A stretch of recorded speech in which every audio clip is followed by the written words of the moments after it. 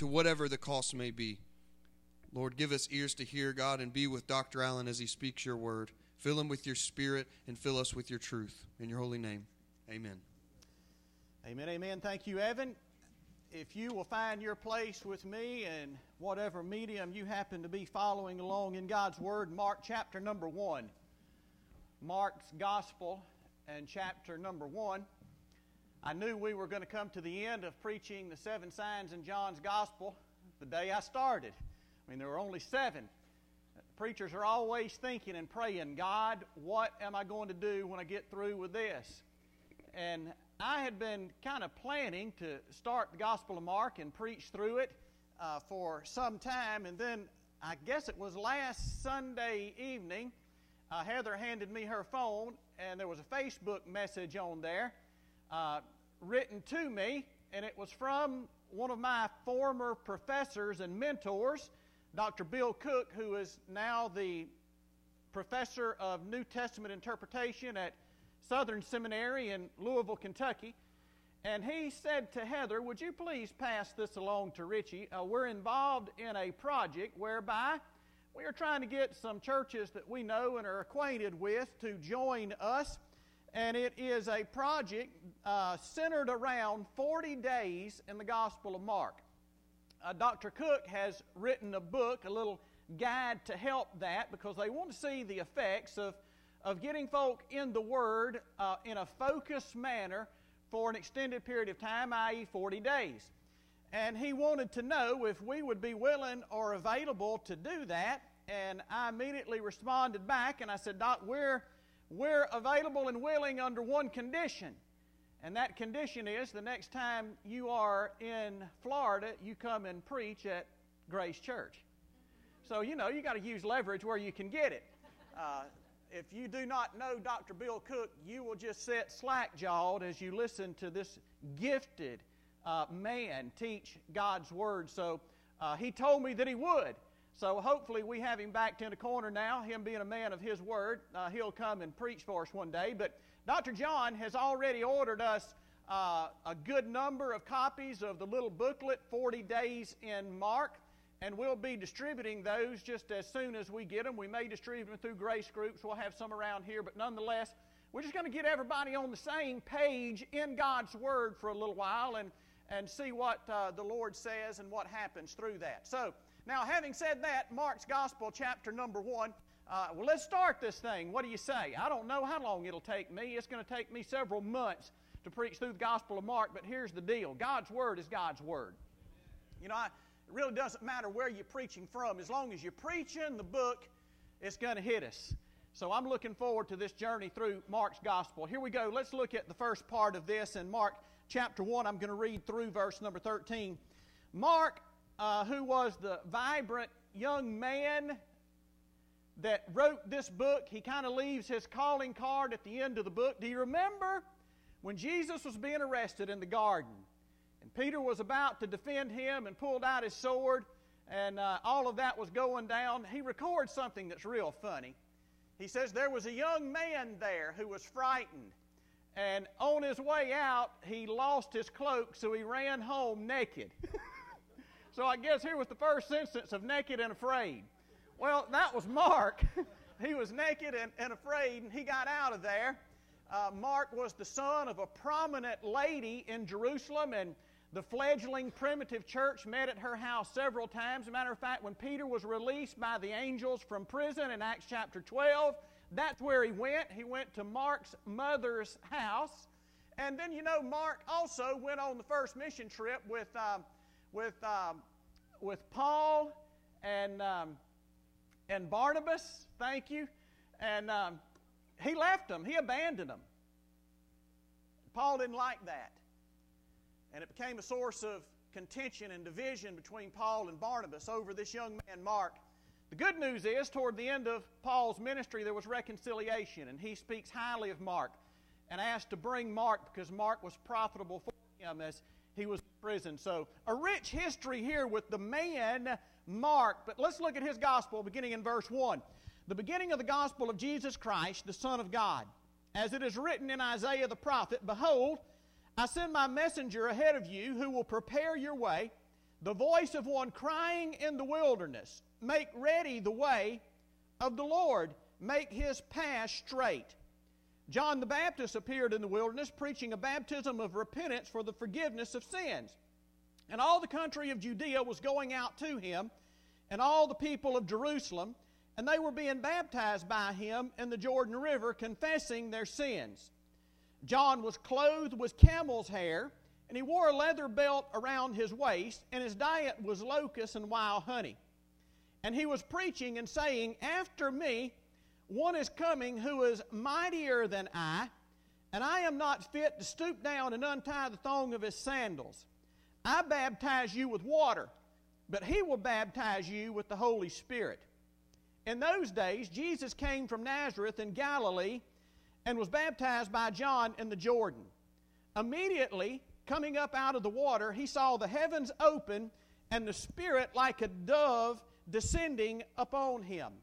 And a voice came out of the heavens, "You are my beloved Son, in you I am well pleased." Immediately, the Spirit impelled him to go into the wilderness. And he was in the wilderness 40 days being tempted by Satan. And he was with the wild beast. And the angels were ministering to him.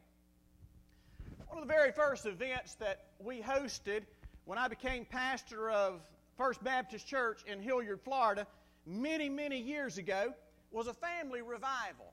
And I kind of inherited this event. It was on the church calendar when I got there, and the leader says, "Well, tell us, Pastor, what do you want to do? You want to keep it or do you want to nix it? What do you want to do?" I said, "Well, it's been planned for a while, and the guy that you guys called and invited to do this had it on his calendar. Let's go ahead with it."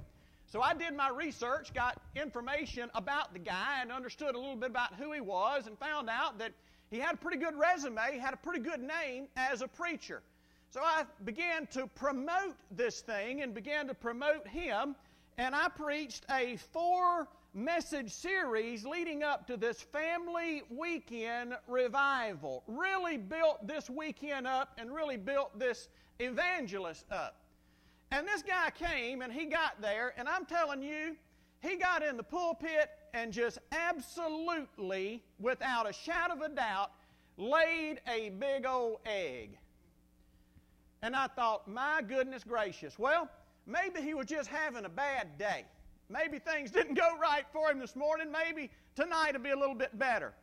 He not only laid an egg that night, but he laid 4 more eggs on us that week, to the extent that my people were coming up to me and saying, "Well, preacher, it's a good thing the appetizer that you gave us in preparation was good, because there was no food on the table this weekend." And I learned a lesson then. I learned not to over-introduce people. See, they taught us, believe it or not, in seminary, one of the things that they taught us was how to give a proper introduction, how to introduce somebody. So I introduced this guy, but the problem is I introduced him way above his level to deliver. But now I want you to see what takes place in Mark's gospel. Because right here off the bat, Mark introduces Jesus Christ, and son, he sets a pretty high standard. Notice his introduction in verse number 1. He says, "The beginning of the gospel of Jesus Christ, the Son of God." Now, that's a pretty high title to live up to. And Mark spends the rest of his gospel, the next 16 chapters, showing how Jesus lives up to the introduction that he gives in verse number 1. And boy, I want to tell you, there is no danger in over-introducing Jesus. You can't magnify him so big that he can't fill the shoes that you have put for him to stand in. There is no danger of him ever underliving the introduction. Now, notice how it is that this happens. Boy, there's a lot of stuff that takes place in these first verses of chapter number 1, and I want to speak to you on this subject today. Living up to the introduction. So how does Jesus live up to the introduction? And you can see that not just here in these few verses, but again throughout the entire Gospel of Mark.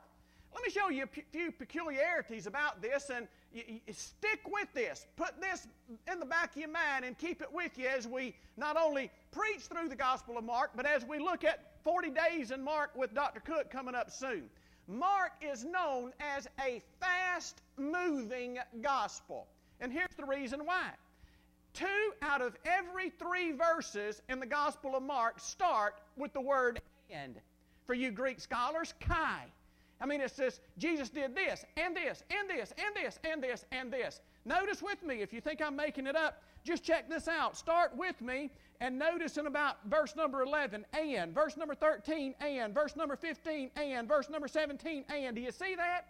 It's like Mark can't catch his breath quick enough to tell you everything that Jesus did in showing that He is living up to the introduction and that He is indeed the Son of God, God incarnate.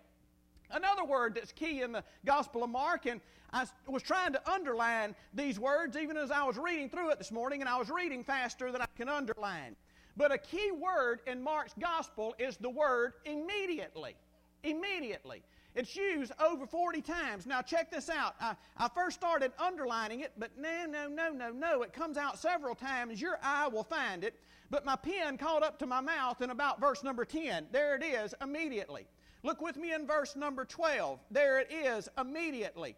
And then look again in verse number 18, immediately. I mean, he's always and immediately. So he's moving fast. Mark is a fast-talking evangelist. He knows he only has a very short time and a very limited space to show how Jesus lived up to the title of Son of God, and he is a machine gun on the run. So now, how is it that he lived up to it? Well, there's so many theological themes found here in these first few verses, and I don't have the time that Mark had. My time is even more abbreviated, so I had to go through and edit them. But let me give you some of these grand themes in verse number 1. We see that Jesus lives up to his title. Here's about 5 or 6 ways, because Scripture foretold him. The greatest man who has ever been born among women introduced him. A voice from heaven confirmed him. The Spirit of God descended upon him. Satan tried to destroy him, and angels ministered to him. Now, boy, that's a theological mouthful, you hear me? And all of those themes we find right here in the first few verses of Mark chapter 1. There is also this idea, there's this subplot, this motif Mark's playing off of between creation and the Exodus, as opposed to new creation in Jesus Christ, and the exodus that Jesus is going to lead for His people from the bondage of sin. So all of these things are going on in these first few verses. So how in the world are we going to deal with that in the next 30 minutes? We're going to try to do it like this. Here we go. Living up to the introduction. Number 1, Jesus lives up to His introduction by how He is announced. By how He's announced. Now, I just had to do this for outline's sake. There's 2 ways I want to point out that He was announced. Number 1, He was announced by prophetic foresight. Notice what it is that Mark does. Right off of the bat, rather than saying, take my word for it, he does what any good preacher ought to do, and he says, here's what the Word says. And more specifically says about Jesus Christ and His arrival. And he goes all the way back to the prophets Malachi and Isaiah, and he says, here's what they said about Him. You know, he's got to be pretty special to have the Word of God foretell His arrival. And that's exactly what we have in Jesus Christ. So the first way He lives up to His introduction is He was foretold or Scripture announced Him by prophetic foresight through these great prophets. But here's where I want to spend my time today. Because not only was He announced by prophetic foresight, but He was announced by a powerful forerunner. A powerful forerunner.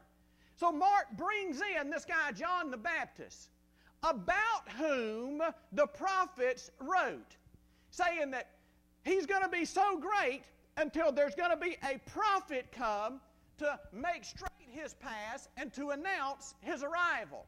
And here was John the Baptist. John the Baptist was a guy about whom Jesus said, there has not been a man born of women who is greater than John the Baptist. Son, John was a great man, but get this, he was just the forerunner for the Son of God. John says about himself, I'm not worthy to reach down, and that was by the way, that was the job of a slave, was to take the sandals off of guests' feet and to wash their feet. John says, I'm not even worthy to do that. It reminds me of the time that Billy Graham arrived into a city, and there was a limousine at the airport waiting to pick him up. And the limousine was going to take him to his speaking appointment. And the young guy that was driving the limousine was talking to Dr. Graham, because he was always a personal type of guy. And in the midst of a conversation, Dr. Graham says, I've always wanted to drive one of these things. I've been in them a few times, but I've never driven one.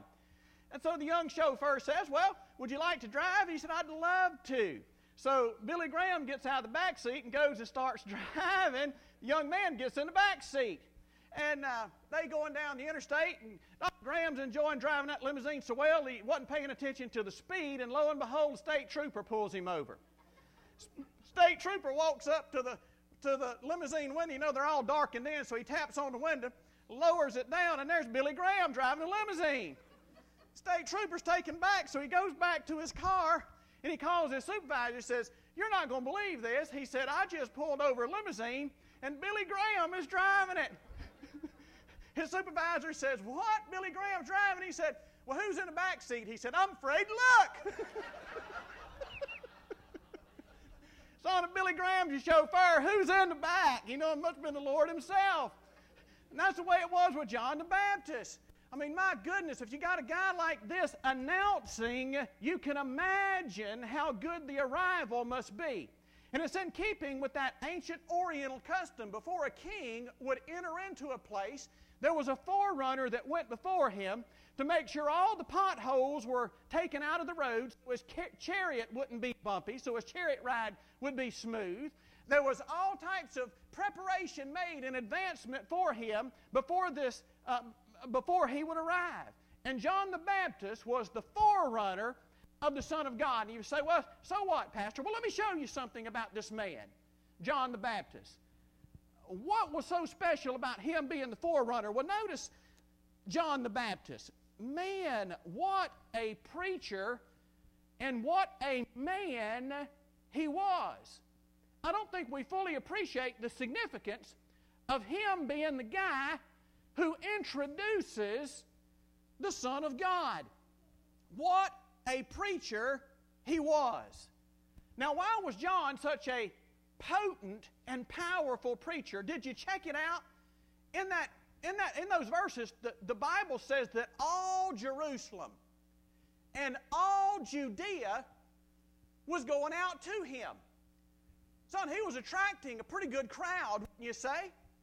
Some estimate as many as 300,000 people were going to listen to the forerunner of Jesus Christ preach in the desert. So notice what it is that we glean from this passage about this powerful preacher named John the Baptist. Number one, I think we can say that John was powerful because he preached with a consistent character. With a consistent character. Verse number 6 tells us how he was clothed, what he wore. Tells us a little bit about what he ate. John the Baptist, the Bible tells us, was filled with the Holy Spirit from his mother's womb. Probably the only time in history that's ever happened and ever will happen, because he was the forerunner of Jesus Christ. But son, I want to tell you, this guy didn't just preach a message. This guy lived the message he preached. One of the ancient theologians says, what is preaching? Is it the art of making a sermon and delivering that? He said, absolutely not. Preaching is the making of a man and delivering that. And you see, John the Baptist didn't preach one thing and live something else. John the Baptist was so committed to the message, so committed to God, until he said, I'm not even going to go into town to buy the hippest clothes of the day. I'm not even going to eat at the most fancy delicatessens in Jerusalem. I'd rather stay out here, stay pure, stay focused, and preach God's Word out of a pure character than anything else. I get the impression today that the only thing you need to be a popular preacher in our day and age is a pair of skinny jeans and a spiked haircut. Come on. Whatever happened to men of God who didn't just preach sermons, but they themselves were sermons because God had made the man? You see, there is something to the connection between the message and the man. I know some of our philosopher friends says, oh no, that's a logical fallacy. But in spiritual work, it is not. You can't preach one thing and live another way. It doesn't float and fly to say, don't do what I do what I say. No, God just gives authority and preaching to those guys who have allowed God not just to put a sermon in their mouth, but put the gospel of Jesus Christ in their character and stamped on their heart. Can I say to you that I'm just now starting to learn this? Because the first 15 years of my preaching ministry, I was consumed with formulating a message. Can I say to you, after walking with God for about 30 years, I don't get my messages anymore from a commentary. You know what I'm saying? It comes out of a life lived with God. In the valley, on the mountain, and anywhere in between. God's Word just seems to blossom before your eyes the more you walk with Him. And so many of these young preachers that I preach think it's just about being homiletically correct. And it's not. It's being holy and living a life that's reflective of the gospel. And then the Spirit of God just makes the Word of God come to life through your personality. And look, it doesn't have to be an old holier-than-thou personality. Dear God, I'm a farmer. That's why you get farmer gospel on Sunday mornings. Huh? I mean, it just comes through me that way. That's why I talk about people being mule-lipped sometimes. Just the way it comes, through my farming background and personality. You don't have to live in a monastery somewhere in order to be holy. You just have to walk with the one who is. That's all you got to do. Notice, and Lord have mercy, I certainly am not, but let me point out to you, somebody came up to me this morning and said, after John Wilson taught Sunday school, and said, you can tell that man lives and believes what he preaches. Huh? I sat back there talking with Sarah, his wife, right after it was over with. She said, I walked in on him in the living room late one night this week, sprawled out on the floor praying, asking God to help him with this message. She said, I knew that was a holy moment between him and God, and just backed out. God, give us more of that in our pulpits in the United States of America. John the Baptist was a powerful preacher because he preached with a consistent character. John also preached with passionate conviction. Passionate conviction. Notice what it was about this prophecy about John being the forerunner for the Messiah. I love what it says. It says, he is the voice of one, underline this word, crying in the wilderness. When the Pharisees sent their little henchmen out to ask who he was because he was so powerful, people actually thought he was the Messiah. And they sent him out there, and John says, oh no, I'm not him. I'm just the voice of one crying in the wilderness.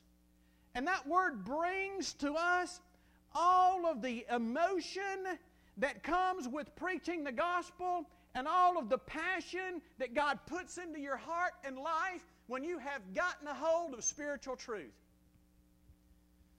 Folk always tell me, Pastor Richie, you'd be a good preacher if you just calmed down a little bit.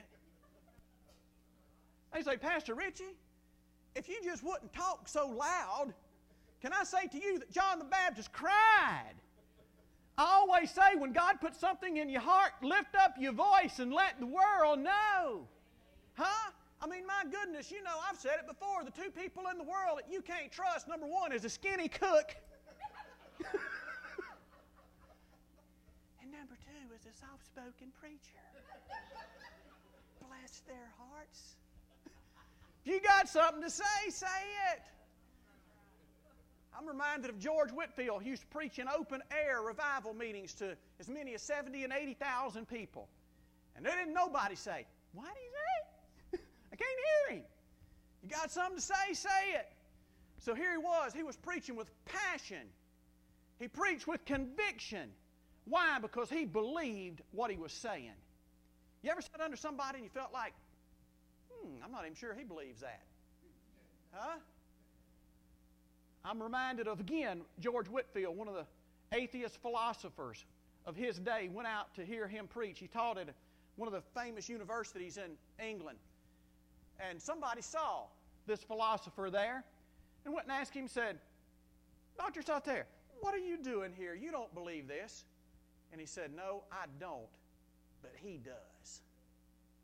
You know, there's something to be said about listening to somebody who believes what it is they're preaching. And old John the Baptist believed it. Next, not only did he preach with passionate conviction, but he preached with uncommon courage. Uncommon courage. I mean, think of the courage that John had to tell King Herod, "Sir, you're living in sin because you have your brother's wife." You understand, a pantywaist wouldn't do that. Somebody who's trying to be politically correct wouldn't do that. John had courage, and he called out sin where it needed to be called out. He told the tax collectors, he said, "Don't take any more than what's required." He told the people in Jerusalem, "If you have 2 coats and somebody has none, give one that you have to somebody that has none." He told the Pharisees when they came out to where he was preaching, and hey, listen. Listen. Now, John, how would you like to train our guest? What do we call them? Our Connect team. Our Connect team. Here was John. The Pharisees came out where he was preaching in the desert. Before he even preached, he goes up to them and says, "You brood of vipers. Who told you to flee from the wrath to come?" So Connect team, maybe we ought to stand at the door and do that, huh? Somebody comes in, "What are you doing here?" Please don't do that. But John did, and probably rightfully so, to those old Pharisees. John preached with courage. Can I just say to you that courage inspires courage? You ever been around somebody who was fearless? Kind of makes you a little more fearless, doesn't it? And that's what happened with John. God give us men in the pulpits of the United States of America that have courage. Notice, next, not only did John's preach with uncommon courage, but John's preaching had strong content. Strong content. Now let me just preface everything I just said with this. Because there's a lot of folk that think preaching is just shouting and spitting on the people in the front row and walking on the bottom of your britches legs. That's not preaching. Preaching is not determined by the volume, but get this, it's not determined by the length of the message. God get us to the point where we can judge a message on the basis of its theological content rather than the minutes consumed in the process. Huh? Preaching is defined by its content. And notice what content John had in his message. Check this out. Look at the content. Woo! Here's something to inform our preaching. Look who he preached about in verse 7. Verse 7 says, "And he was preaching." There is a present participle, meaning continually. This was his message continually. "After me one is coming who is mightier than I, and I am not fit to stoop down and untie the thong of his sandal. I baptize you with water, but he'll baptize you with the Holy Spirit." Son, that's pretty good content, is it not? His content was Jesus Christ. And boy, I don't know of any better content. As a matter of fact, notice how he describes it in verse 1. Here's the creation overtones in the beginning. But look what he says. In the beginning, the gospel of Jesus Christ. That word gospel, euangelion, just simply means good news. Good news. Good news of Jesus Christ, genitive of identity. Good news, which is Jesus Christ. Jesus Christ is good news. Stop and think about it. Under what circumstances could Jesus not be good news to somebody? And I'll tell you how. He's not good news to those who love darkness more than light. Huh? That's the only circumstance under which He's not good news. I mean, have you ever noticed how some folk come to church and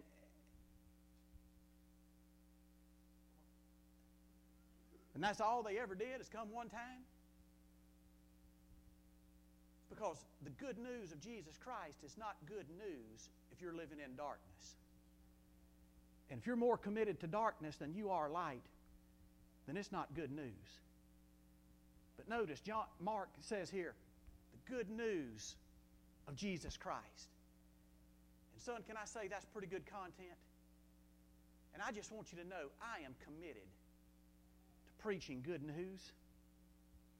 That's why when you come to church on Sunday, you're not going to get poetry. You're not going to get politics. You're not going to get problems. You're going to get the one who is the solution to all of those. And that is Jesus Christ, the good news. Doesn't matter what your situation. Doesn't matter what ails you. Jesus Christ is good news. He is the solution. Why in the world would preachers want to preach about anything less than the theological content of the good news of Jesus Christ? Check this out. Not only was John preaching, that not only did his preaching have strong content, but John preached, get this, in a harsh climate. Watch this. The word wilderness is used 3 times here. It's pretty much a theme in these verses. John was preaching in the wilderness / also translated desert. Desert, desert, desert. You know what that means? It means a couple of things. Number one, it means that it was hard to reach. To get to John, you didn't just happen to pass by there on your way to work or on your way to the country buffet that afternoon. You had to make a concerted effort to get to where John the Baptist was preaching. Most scholars estimate that where John was from Jerusalem was about 70 miles, and get this, of harsh climate. The only thing I've seen close to it is in Brazil, the way people will walk sometimes 25 kilometers to get to where the Word is. But these folk were walking, they were filing out all Jerusalem and all Judea 70 miles in harsh climate. Now, can I say to you, that speaks to the message and to the man of John the Baptist. Because today we've got to have everything just right to get people to walk across the street to go to a Bible-believing church.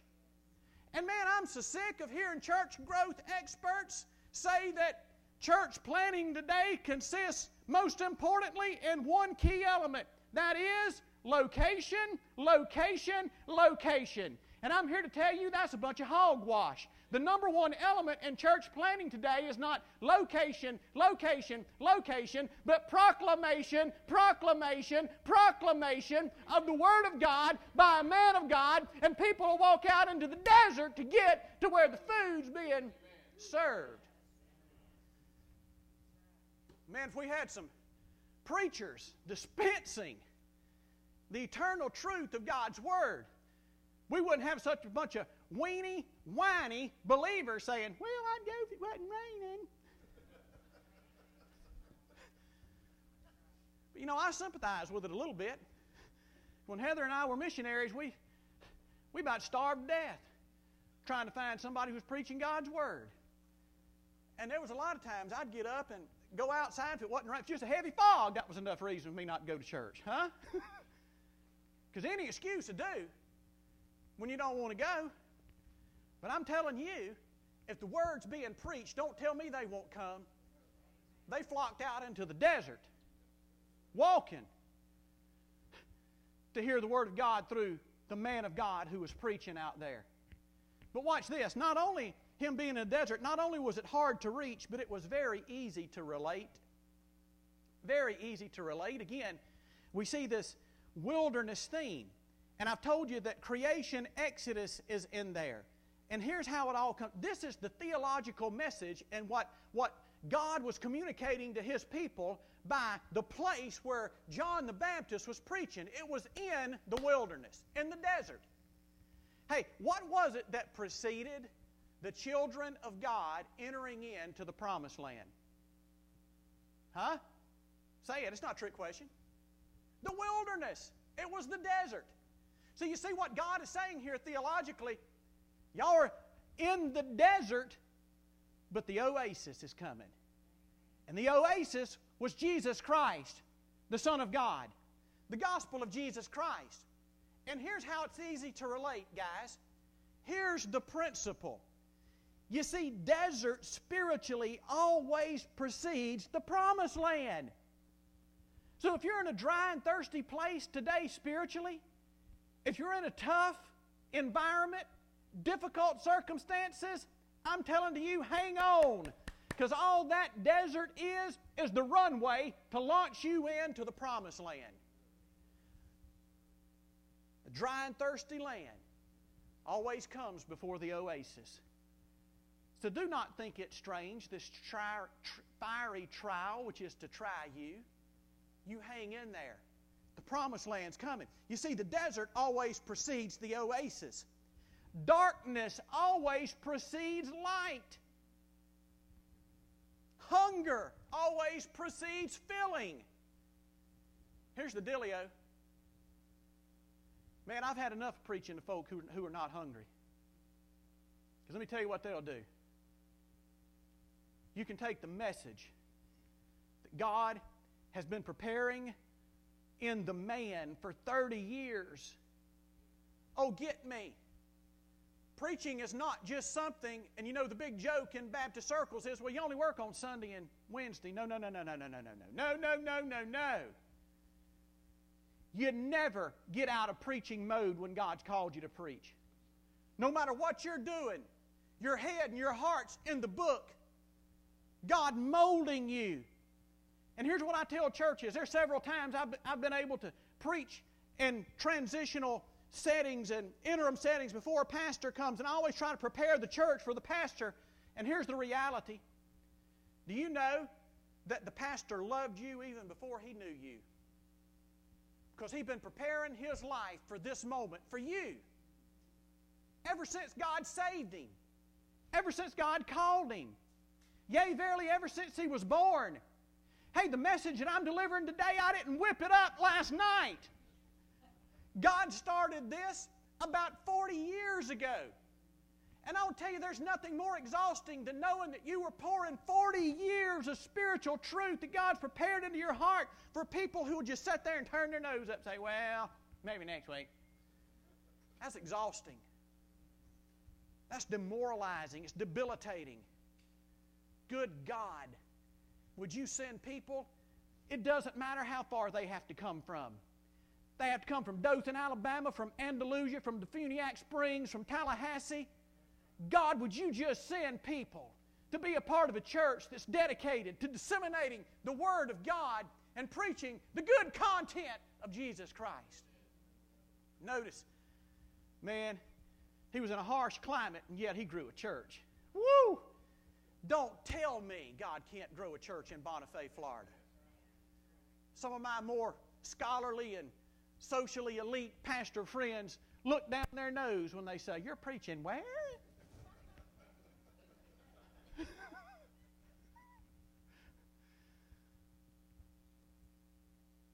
I wouldn't trade it for anything in the world.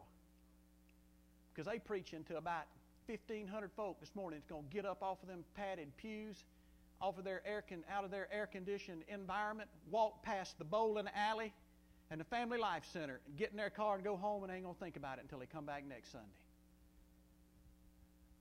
Enough of that. Check it out. I got to run before I use up all my time. Here we go. Jesus lives up to his introduction by how he was announced. Son, he had a preacher.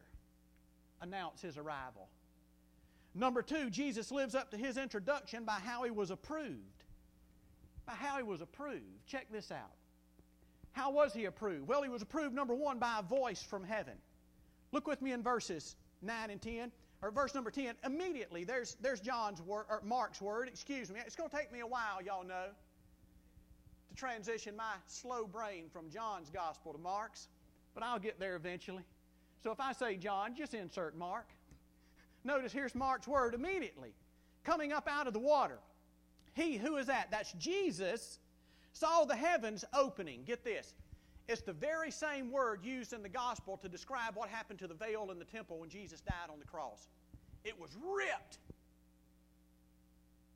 And son, could Mark be saying it was something like a rip that took place in the space-time continuum that allowed heaven to invade this world momentarily?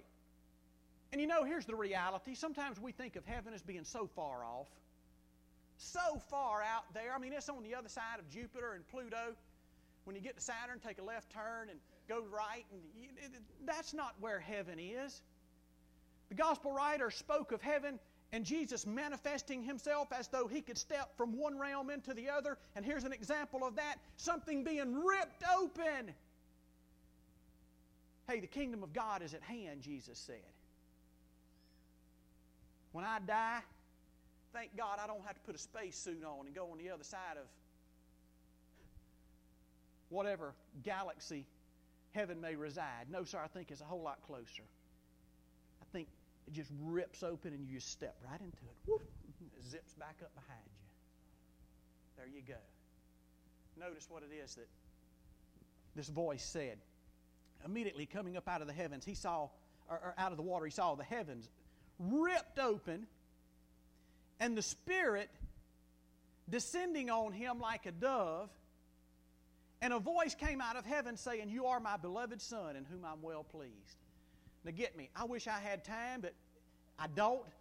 Thank the good God of heaven for grace groups, because we'll unpack some of this theologically in grace group. What in the world was going on here? Well, Jesus was 100% man, 100% God, here on the very brink of embarking upon His ministry, saying, we're committed to this cross thing.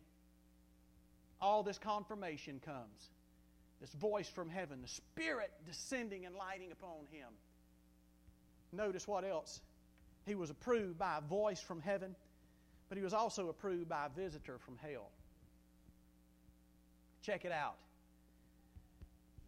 John uses his word again, verse number 12. He says, immediately, the Spirit who just enveloped Him and rested upon Him. What's the first thing the Spirit did? The Spirit, Mark translates it as impelled. It means it forced Him.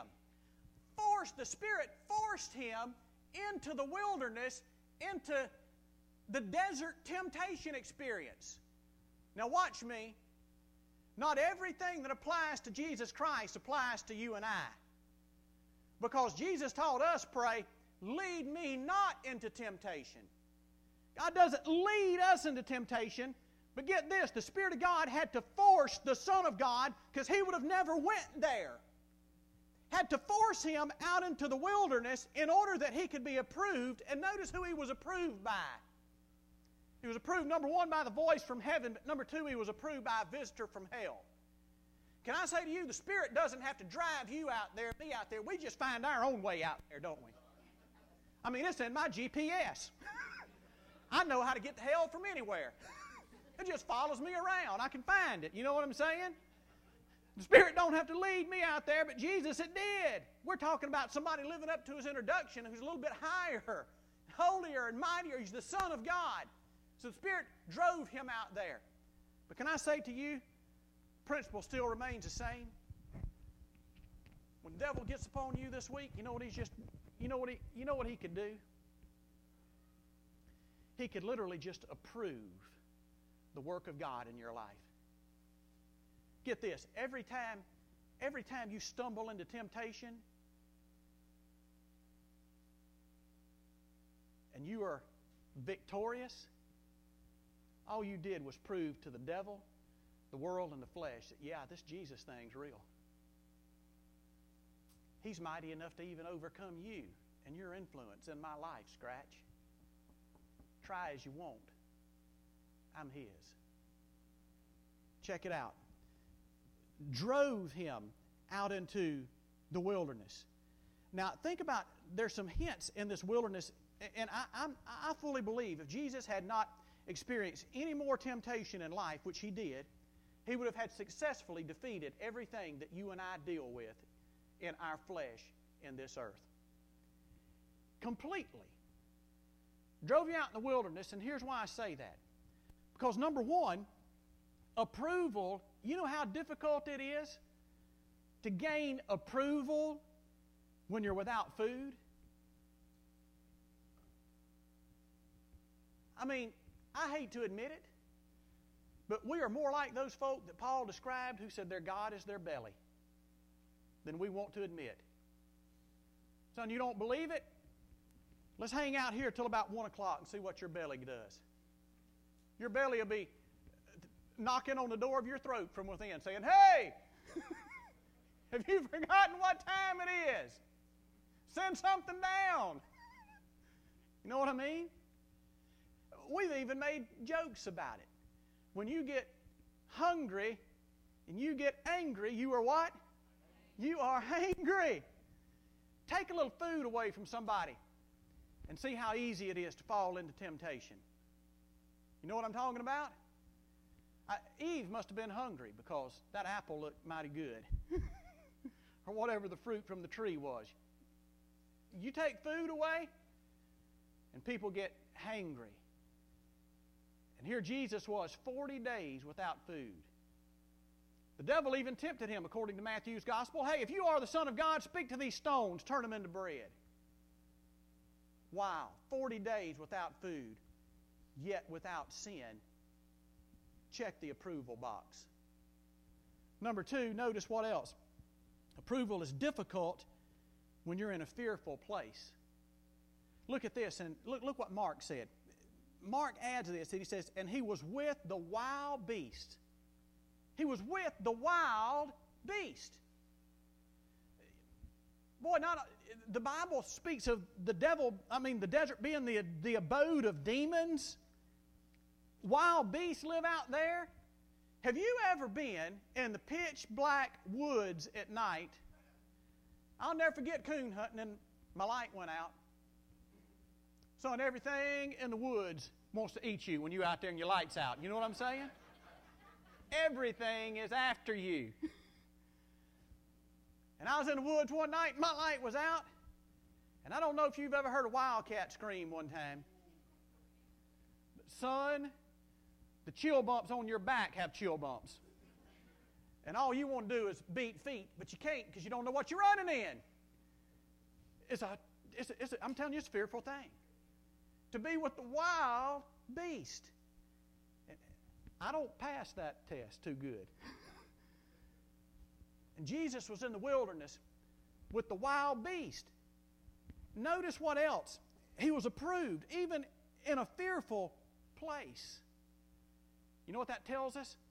Son, he was in control not only of his physical anatomy, his belly, but he was in control of his emotions perfectly. Notice what else. Approval is difficult when you're without fellowship. Did you pick up on this? He was out there by himself. And we're such weenies, we can't even handle pandemic isolation. He was out there in the wilderness by himself. Maybe the greatest test of all. You know why? Because God has created us as social beings to live in community. That's the beauty of the church of Jesus Christ. And do you know when you're most prone to fall to temptation? It's when you are by yourself. Nobody else is looking. And here you are, you're by yourself. You're fearful and you're hangry. What worse odds could we have than being by ourselves? And do you understand? Here is the strategy of the devil today. He wants to take God's people, cut them out of the herd through whatever phony line he can come up with, isolate them, get them by themselves, and he'll eat you up every time. You don't have a chance of being approved by yourself. Hence, the community of the church. Hence, the fellowship of grace groups. Hence, the camaraderie of having someone who's got you back, who stands side by side. The Son of God, He won in the harshest of conditions. Remember the creation motif? Let's go back to that. Adam was in a perfect environment and lost. Here the Son of God, the second Adam, is in the worst possible conditions, and he wins. Now, I didn't have room to write this, but I want you to write this down because there's a spiritual principle here that I want to close with. You can just mark it down. And a spiritual principle is a formula that is most always the way it happens. It happened this way in Jesus' life, and it'll happen this way in your life. All right, here you go. The first word I want you to write down is the word commitment. Commitment. You see, that's what baptism symbolized. Baptism was the Son of God committing Himself to the will of God and saying that this cross thing, we're in it 110%. Father, we're good to go. You go ahead and commit yourself to God's will. You go ahead and commit yourself to being faithful, not just to Him, but being faithful to His Word, being faithful to His church. You commit yourself to being faithful, and here's the next element that comes along. You see, commitment, we see that in His baptism. He's committed. The next element that always comes right on the heels of your commitment, the spiritual commitment that you make, is always confrontation. You make a commitment today, and you probably won't get to the house before that commitment is tried, before there's some type of confrontation that tries to knock you off of the commitment that you just made. That's the way it always happens.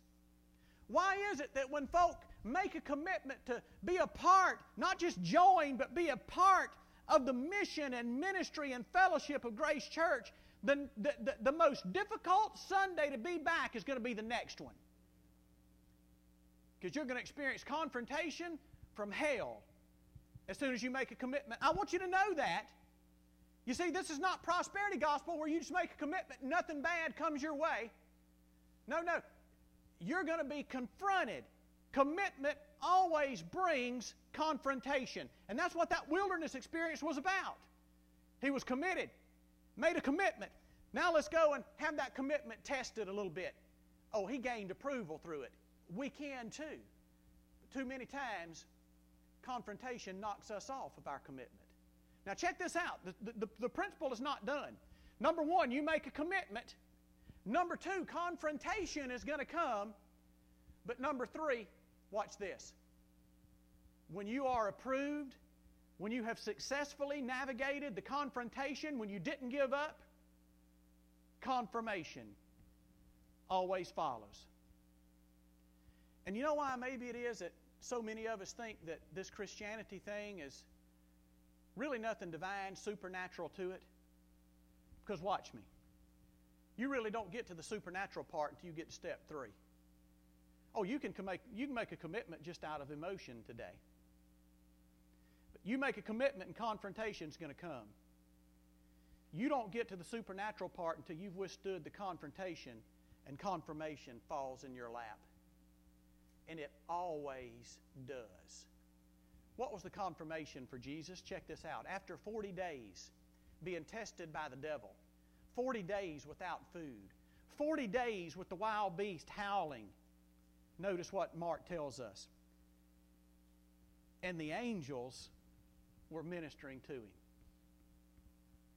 I'm telling you, you've made a commitment to the Lord Jesus Christ. That commitment is going to be tested through confirmation. Don't sell yourself short. you hang in there at all costs, because confirmation is coming. I don't know how it's going to come, but God has the ability somehow or another to supernaturally get it to you. And every time your commitment is tested and every time confirmation comes, you get a little bit stronger in the faith. You become a little bit more like John the Baptist. And people start wanting to hear, what in the name of humanity has happened to you, Dane? What is going on in your life? I need to hear what's happening, because you are the real deal. Hey, what's God said to you today? Is today the day of commitment? If it is, man, don't put it off. Today might be the day that God's calling you from loneliness to fellowship. It might be the day that the desert is going to pass away and the oasis is going to burst upon the horizon. It may be the day that darkness is dispelled and light fills your world. But it all starts with your response and your step of faith. In Jesus' name, if He said something, won't you be obedient? Stand with me, please. Father, thank You for Your Word.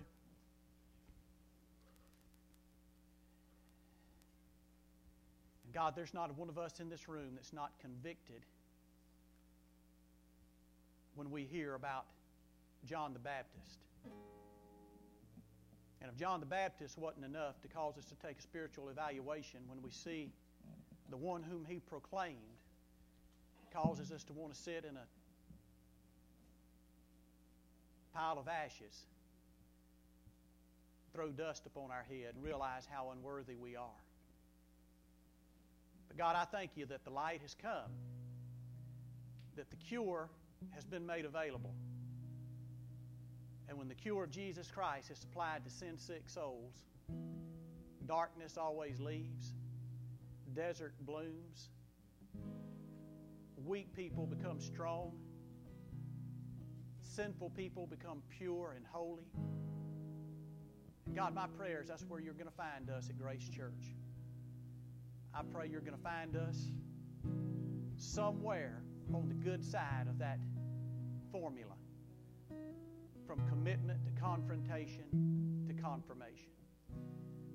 Lord, I know that there's folk here today in all three stages of that. There's some folk here today that need to make a commitment. There are others that are being confronted over commitment that they have made, and yet, God, there's some today that are looking for confirmation. So, God, would You do what only You can do? Draw us to Yourself. I pray for that one here that's never been born again. God, may this be the day they place their faith in Jesus Christ. I pray for those who have realized today that living apart from the church is not where God intends them to be. Today, that still small voice has spoken to them about being in fellowship with Your people here at Grace Church. Whatever it is that You've said, God, may we move to You in faith all over this building. Evan's singing, we're worshiping, and we're being obedient in Jesus' name.